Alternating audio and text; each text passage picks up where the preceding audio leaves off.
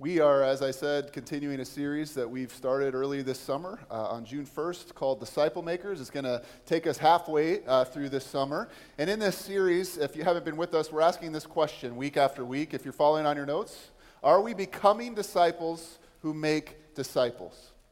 Are we becoming disciples who make disciples? After all, that was Jesus' commission to us as his church, right? Not just to become disciples who follow him and learn and grow, but then to take that and also go into the world and make others known and aware of the amazing gospel message that we've received as his followers. Now, if you've been with us the last 2 weeks, the Bryans, as I like to call them, have done a great job showing us through two of Jesus' parables. If you haven't missed us, we talked about the parable of the sower and the parable of the Good Samaritan, that making disciples, I appreciate this, requires persistent and consistent Spirit-led work in our lives.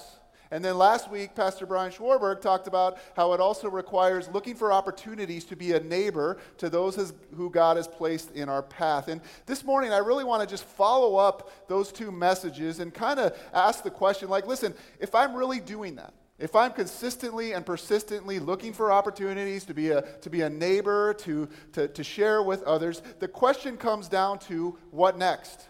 I mean, let's say, horror of all horrors, that God actually opens up some doors for me to make disciples. What do I do at that point? In other words, how do I go about this business of making disciples? And so that's really where I want to take us this morning. We're going to look at the how question.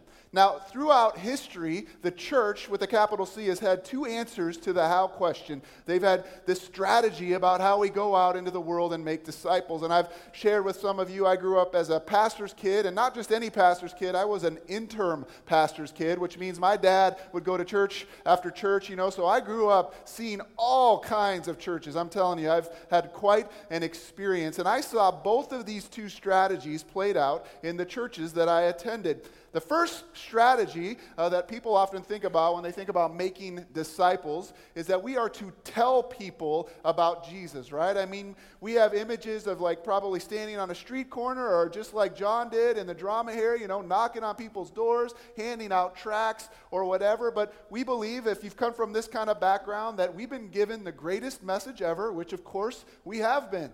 And our job then is to take this message into the world and tell other people about it. And I would guess if you've grown up in like the 80s or like a fundamentalist church or even an evangelical church like ours, when you think about the idea of like, I've got to go make disciples, you probably lean towards this idea that I got to go tell people about Jesus, okay?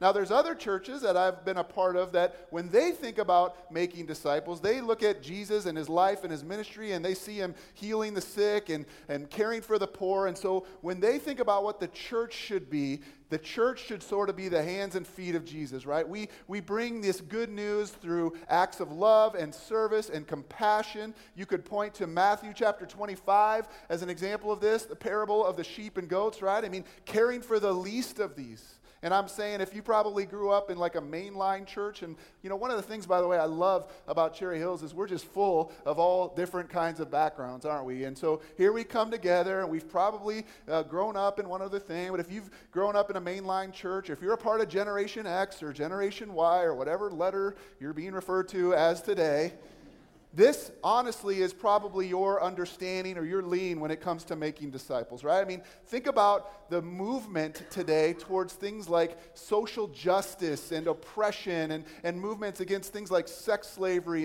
and other things like that. I mean, this is probably your lean if you recognize one of those two things. And I think we all probably have a lean.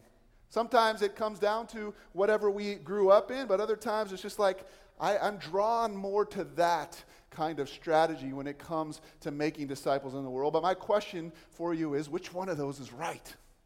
I mean, I want to do the right thing. And so my next question is, well, where do we learn to find out how to make disciples? I mean, how do we actually do this? And who better to look at than the life of Jesus, right?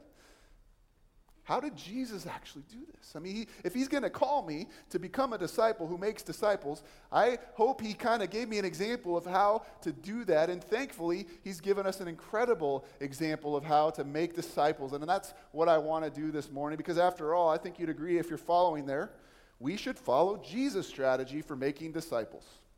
That's much better than following my strategy or the latest book out on the shelf's strategy, don't you think? Wouldn't you rather follow Jesus' strategy for making disciples? So let's take a look this morning at how he did that by turning in your Bibles to the book of Matthew.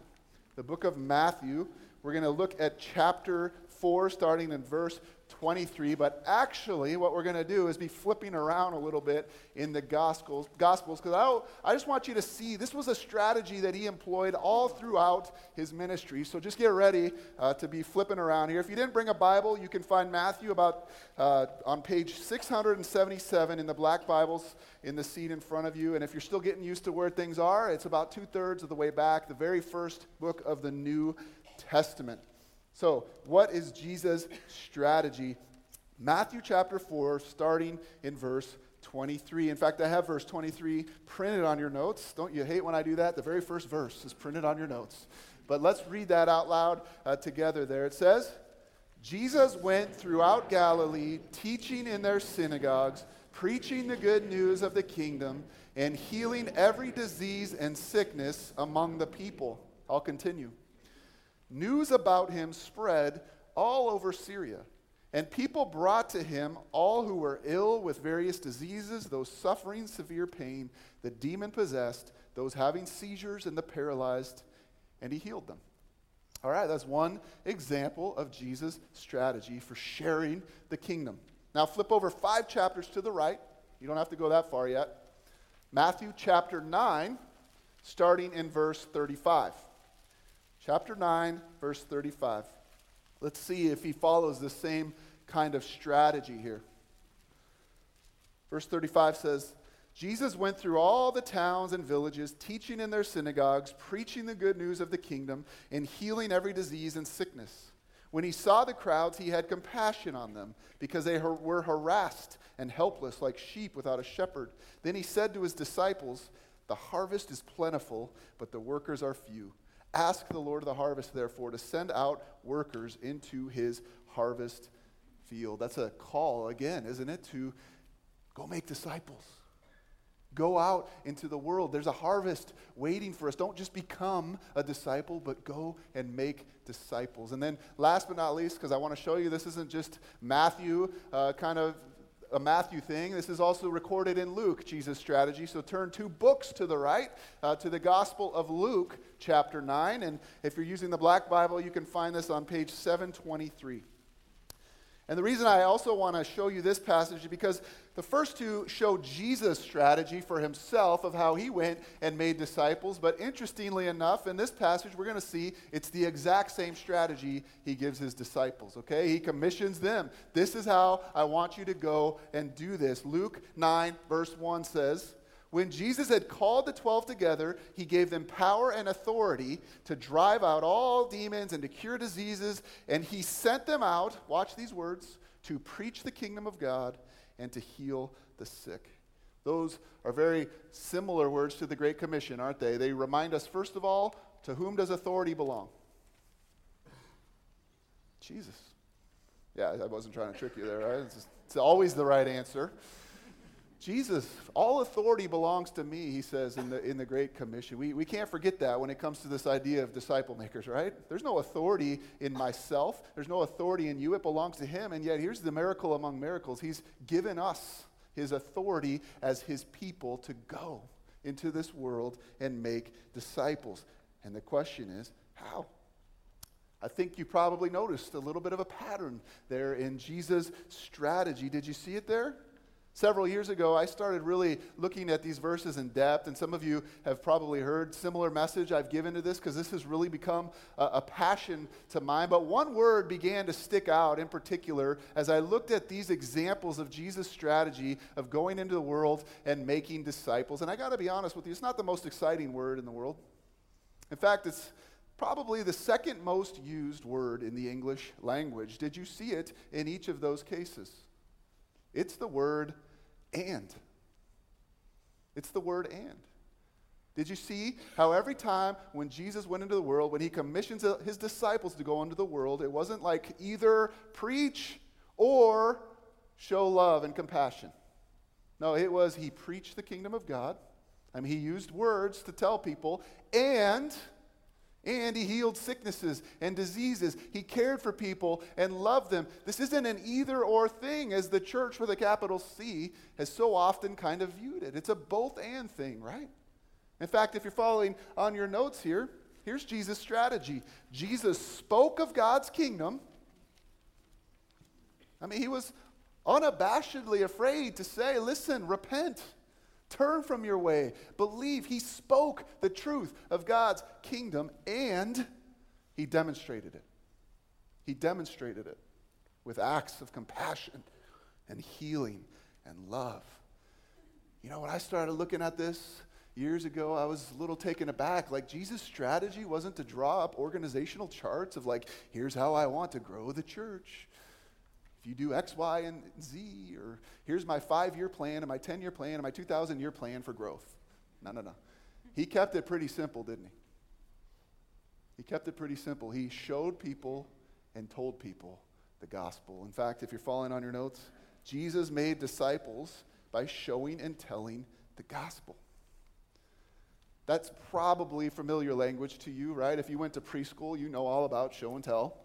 I mean, it's like the best day of the week in preschool. It's Fridays, show and tell day.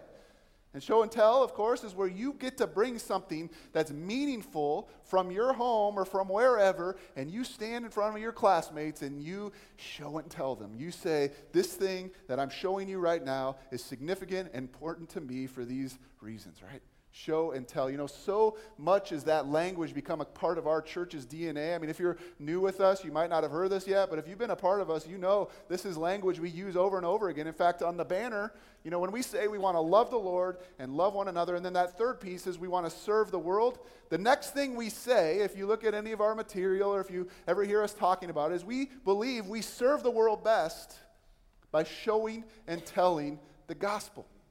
By showing and telling the gospel. Where did we get that? We got it from Jesus. Jesus is a genius, if you haven't learned that by now. So instead of me making up some way to do it, or Jeff or whoever, the latest phase or craze or fad or whatever, we're going to do it how Jesus did it. And his strategy was to show and tell the gospel. It's not an either or, though, right? It's a both and. It's a both and. And for the rest of our time this morning, I'm just going to say, I'd like to get really practical with you. How do we do that?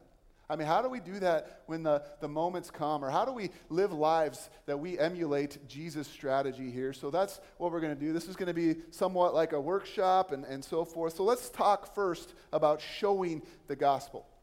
Several years ago, I saw a cartoon. I tried to dig it up. I could not find it, but it was of 2 turtles. There's a cartoon of 2 turtles, and in the first scene, one of the turtles looks at his friend and says, sometimes I'd like to ask God why he allows poverty, famine, and injustice when he could just do something about it. You ever asked that question? We all have, right? I mean, why doesn't God just intervene? Why doesn't he just do something about this? And then the next part of the comic, the other turtle looks at him and says, you know, I'm afraid God might ask me the same question. That really struck me, you know, the first time I saw that. Because it's easy for me to stand on the side and say, well, why doesn't God do something? And he's like, I have done something. I have done something. I've made disciples. And you're one of them. I think Jesus always showed people the gospel for a couple of reasons. One of them, if you're following on your notes, is that Jesus showed to prove who he truly was. I was just thinking about this. Jesus made some pretty remarkable claims, didn't he?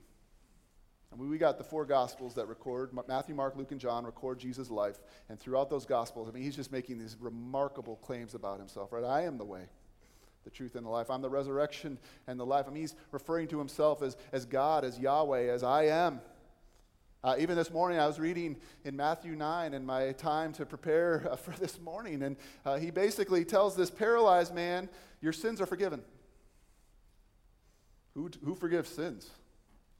God alone forgives sins. I mean, that got the religious community in an uproar, right? And then, interestingly, what does he do to sort of prove that he's really has the authority to do that? He heals the man.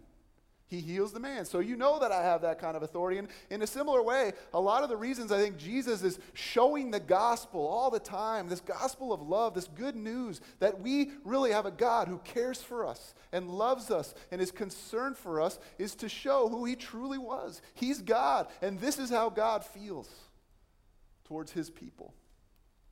John the Baptist, one of the just most amazing characters in the Bible, but you remember his whole job was to prepare the way for people for Jesus.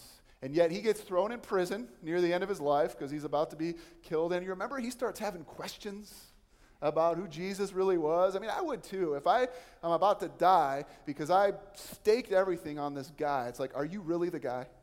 Are you really the guy that I'm giving my life up for? And you remember he sends a couple of his disciples to ask Jesus that. And Jesus' response is he quotes Isaiah and he goes, go back to John and report what you see. Interesting, what you see.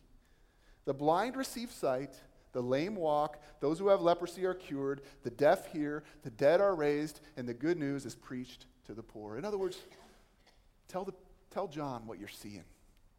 Tell him what you're seeing me do, and then he's going to know. He will know that I really am he who he thought I was. Second reason Jesus often accompanied showing the gospel is because showing served to support his message. This is really important for us. Because listen, if Jesus just stood on some street corner and declared, I'm the way, the truth, and the life in Jerusalem, right? We would not know anything about him today. We not know anything. I mean, it's just words.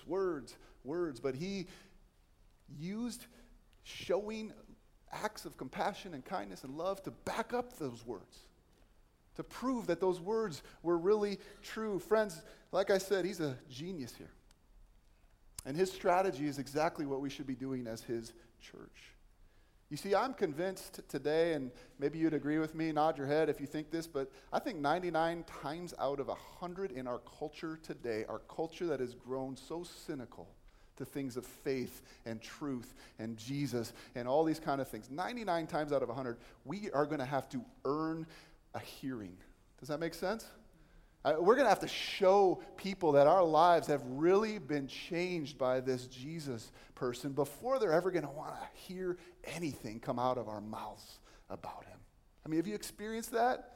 Don't just talk words. Show me that he's actually done something in your life. This came home to me about 8 years ago. I was on a mission trip in El Salvador. I had this awesome privilege to go down there. And I hope that you've prayed as a family or as an individual.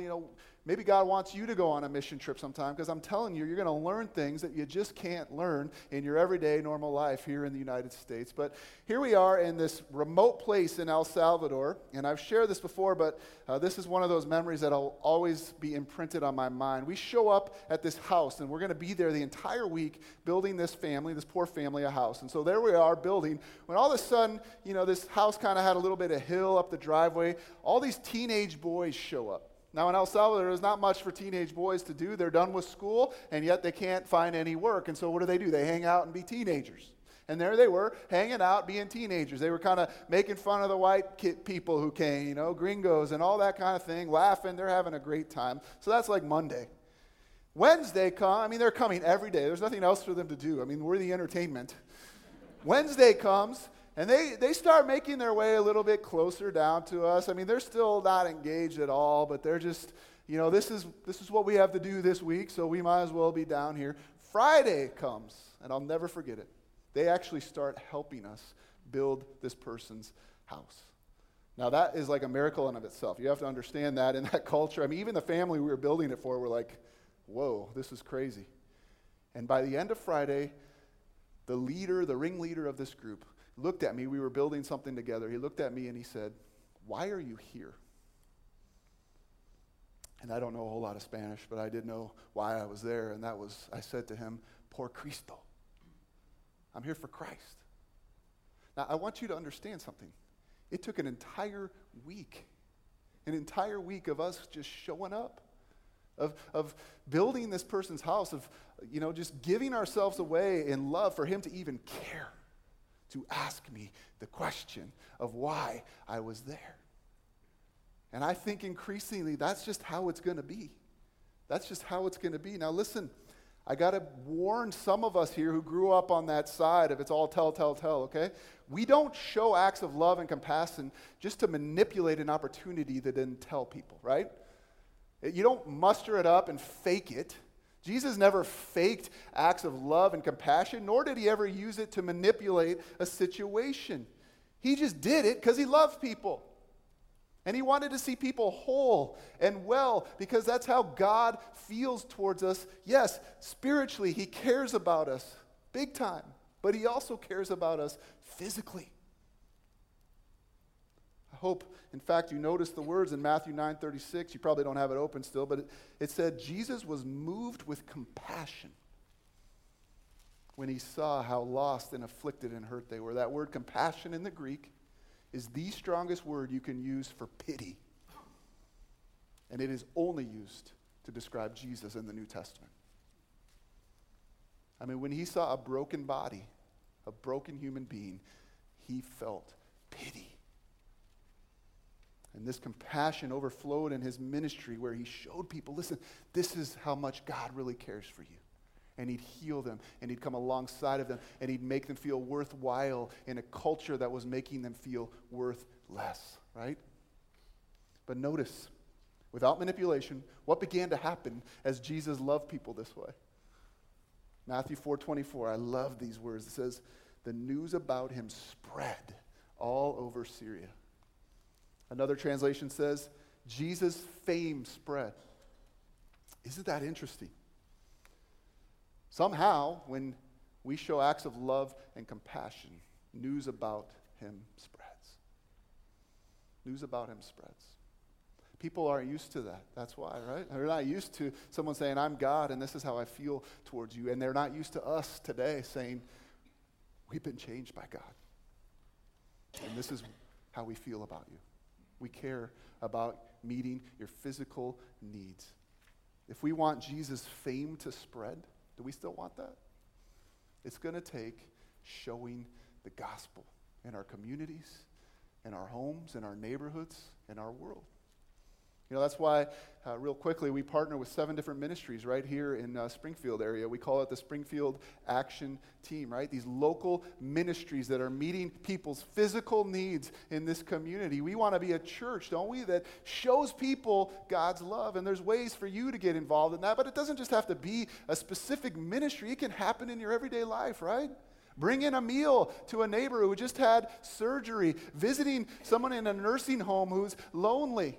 Building a house for someone on a short-term mission trip. I mean, I could list hundreds of other ways where we can just have eyes that look with compassion towards other people who are hurting and just need someone to come alongside of them and show them God is love.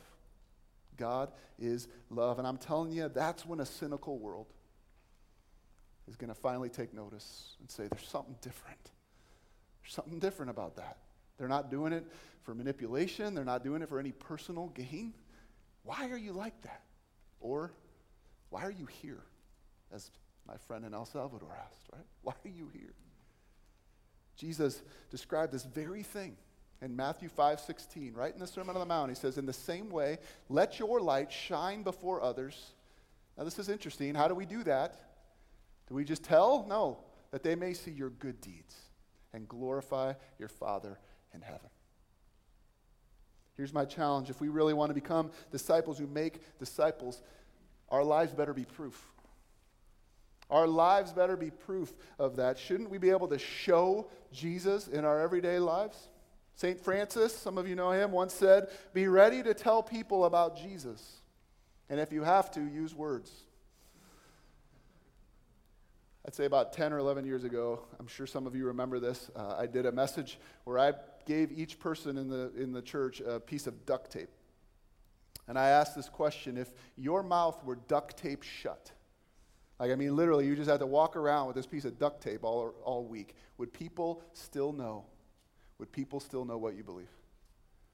Would people still know that Jesus Christ has impacted and influenced your life? We must be people who show the gospel. But it's not just a either-or thing. It's a both-and thing. And so we come to the second half of Jesus' strategy, which is that we are also to be people who unabashedly tell others about Jesus' message of repentance and belief and forgiveness. Can you imagine if I showed up on preschool day, Friday at preschool for show and tell, and I just did a show and show?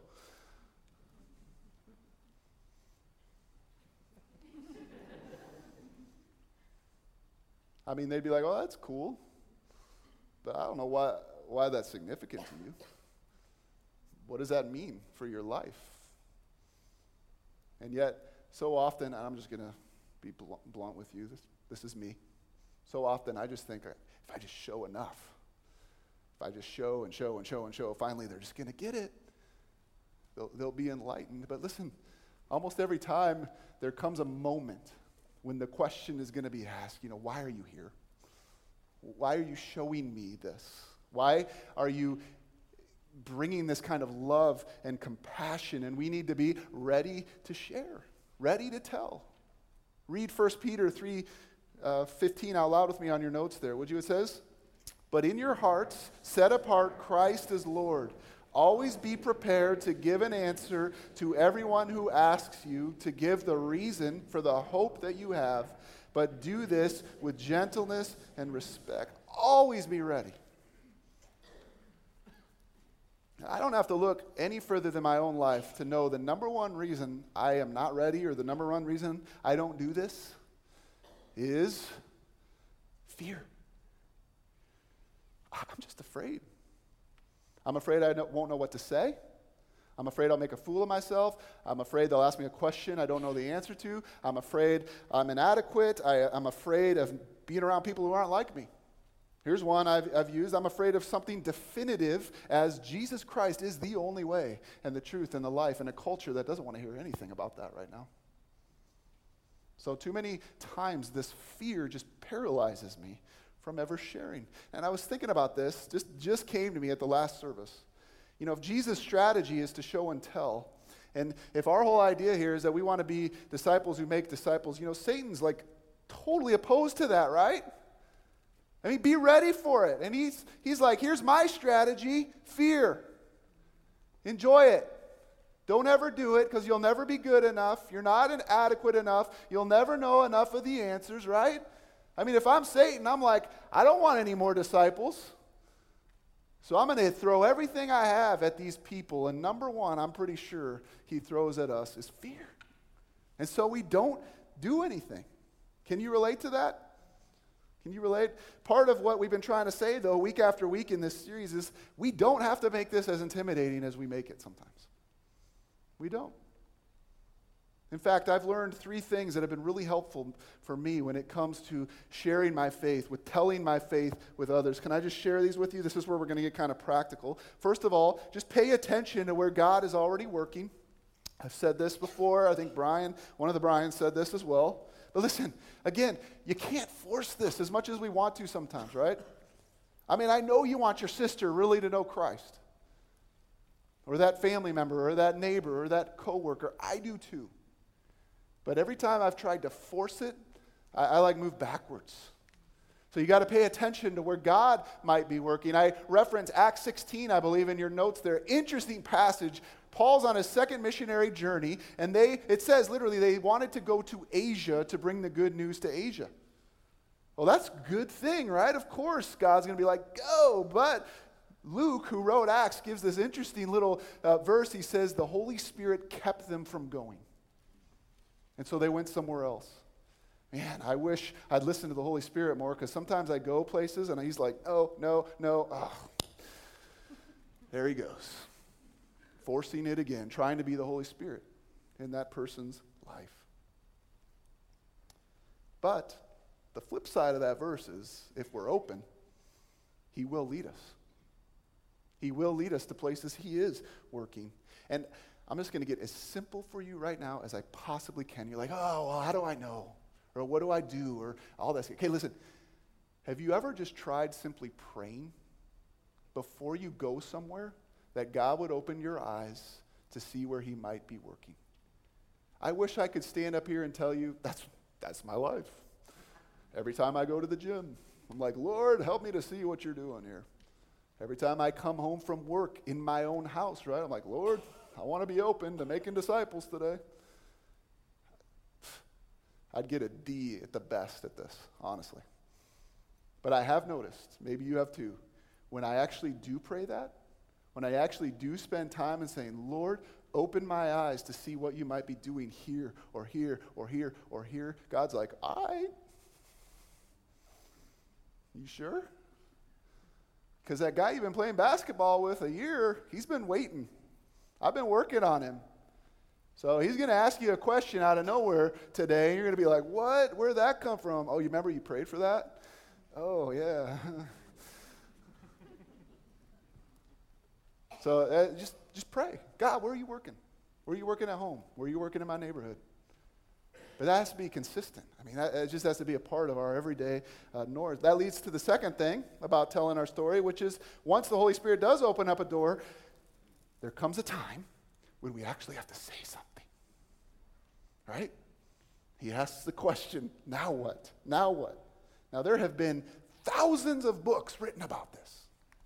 You go to the Christian bookstore, right? Thousands of books, like How to Share Your Faith and 5 Simple Steps. And I think that's what makes this way more intimidating. It's like, once I read all 1,000 of those books, I'll be ready to go.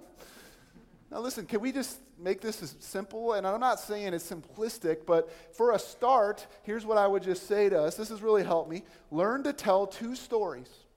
Just learn to tell 2 stories. Yours and the Gospels. Yours and the Gospels.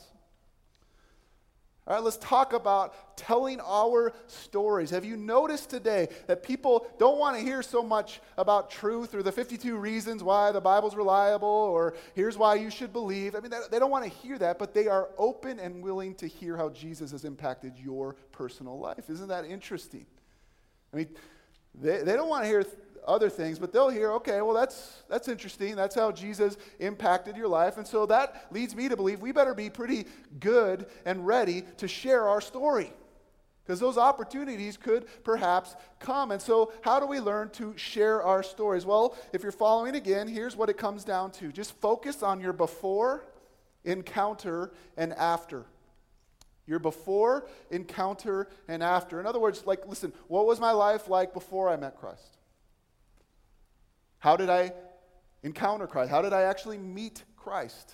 And what has my life been like since I met Christ? Now, if you're like me and you came to faith at a young age, let me encourage you maybe to think about how would you describe the time when your faith really began to thrive? Think about that instead of maybe the decision when you were 6 years old, but like when you just knew, this is what I'm going to give my life away to. I mean, what was your life like before that? How did you encounter Christ? What was it like after that? In fact, let me just share how I would tell my story. I don't have this scripted. I don't have this written out. I mean, it's going to stumble and bumble. I'm going to say and all that kind of stuff, but basically I would say I accepted Christ at a young age, but I never believed that I measured up to God. I was never good enough, and I tried so hard, but the Christian life just left me feeling defeated. But then I understood one day finally that what I was trying to do, Christ had already done for me. And now I live with much more of a sense of freedom and a sense of identity that I am God's son. I'm not trying to earn his approval. He's already given me his approval in the sacrifice of Jesus. That's all I'd say. I'd keep it short. I'd keep it simple. In fact, I implore you, don't get long-winded with your story. Don't tell your weird God stories, right? Don't act superior. That one, you want to talk about losing an opportunity. Oh, you don't know Jesus? Well, let me tell you my experience on the mountaintop. And here's the last one, is like, keep your story true. I was one of those kids, man, like I grew up as a pastor's kid, yawn, boring. So these guys would come to our youth group and be like, I was into drugs and blah, blah, blah. I'd be like, yeah. I got to add something to make my story more exciting, right? Now listen. Sometimes God loves using, humanly speaking, the unspectacular to do something spectacular in someone else's life, right? In fact, I don't view my story that way anymore. I mean, God is so faithful in my life. That's something for me to be able to celebrate as well, okay? So before, after, and you'll be surprised. That might spark something in someone's life. If you turn over on the back of your notes, if you've never done that, I know some of you have done that. We've talked about this before, but if you've never done that, there's a very simple worksheet for you. I'm telling you, it won't take a whole lot of time. We're talking 3 or 4 sentences for you to be equipped and prepared to tell someone your story. I wanted to take some time this morning to do it because last time I asked you guys if you did homework, I got like 3 people who raised their hand. But I've come to the point, like, listen, if this is really something you believe, I mean, if God's really called you to be a disciple who makes disciples, you'll do it. You'll do it sometime this week. How's that for a guilt trip, right? It's not meant to be a guilt trip, but I'm just saying I can't force you to do this right now. Figure out this. If that's something God impresses on you this week, do it. Write your story, and you'll just don't worry about getting it word for word. Think about 3 key words or that kind of thing. All right. And here's the beauty of all this. Once we learn to tell our stories, if you're following, God often uses our faith stories to open doors to help tell His story.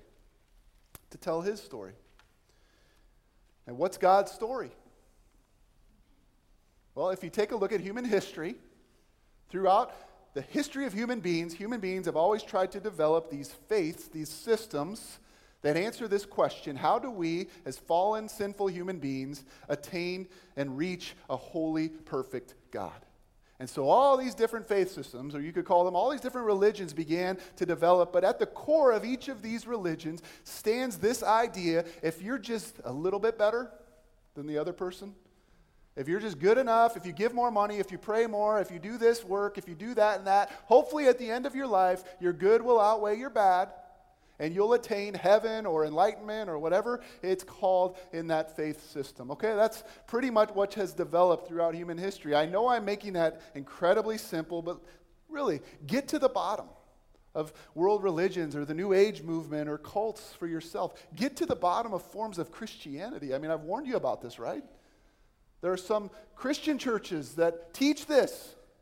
Like, we can reach God. We can be good enough in order to attain our salvation with our own efforts. But biblical Christianity says, listen, no amount of your effort is ever going to allow you to reach perfection and holiness, which is what God requires of us. But because God is love, and because God wanted a relationship with us, He did it for us. He sent His Son, Jesus Christ, who died on a cross because He took upon our sin upon Himself so that we might have new life in Him.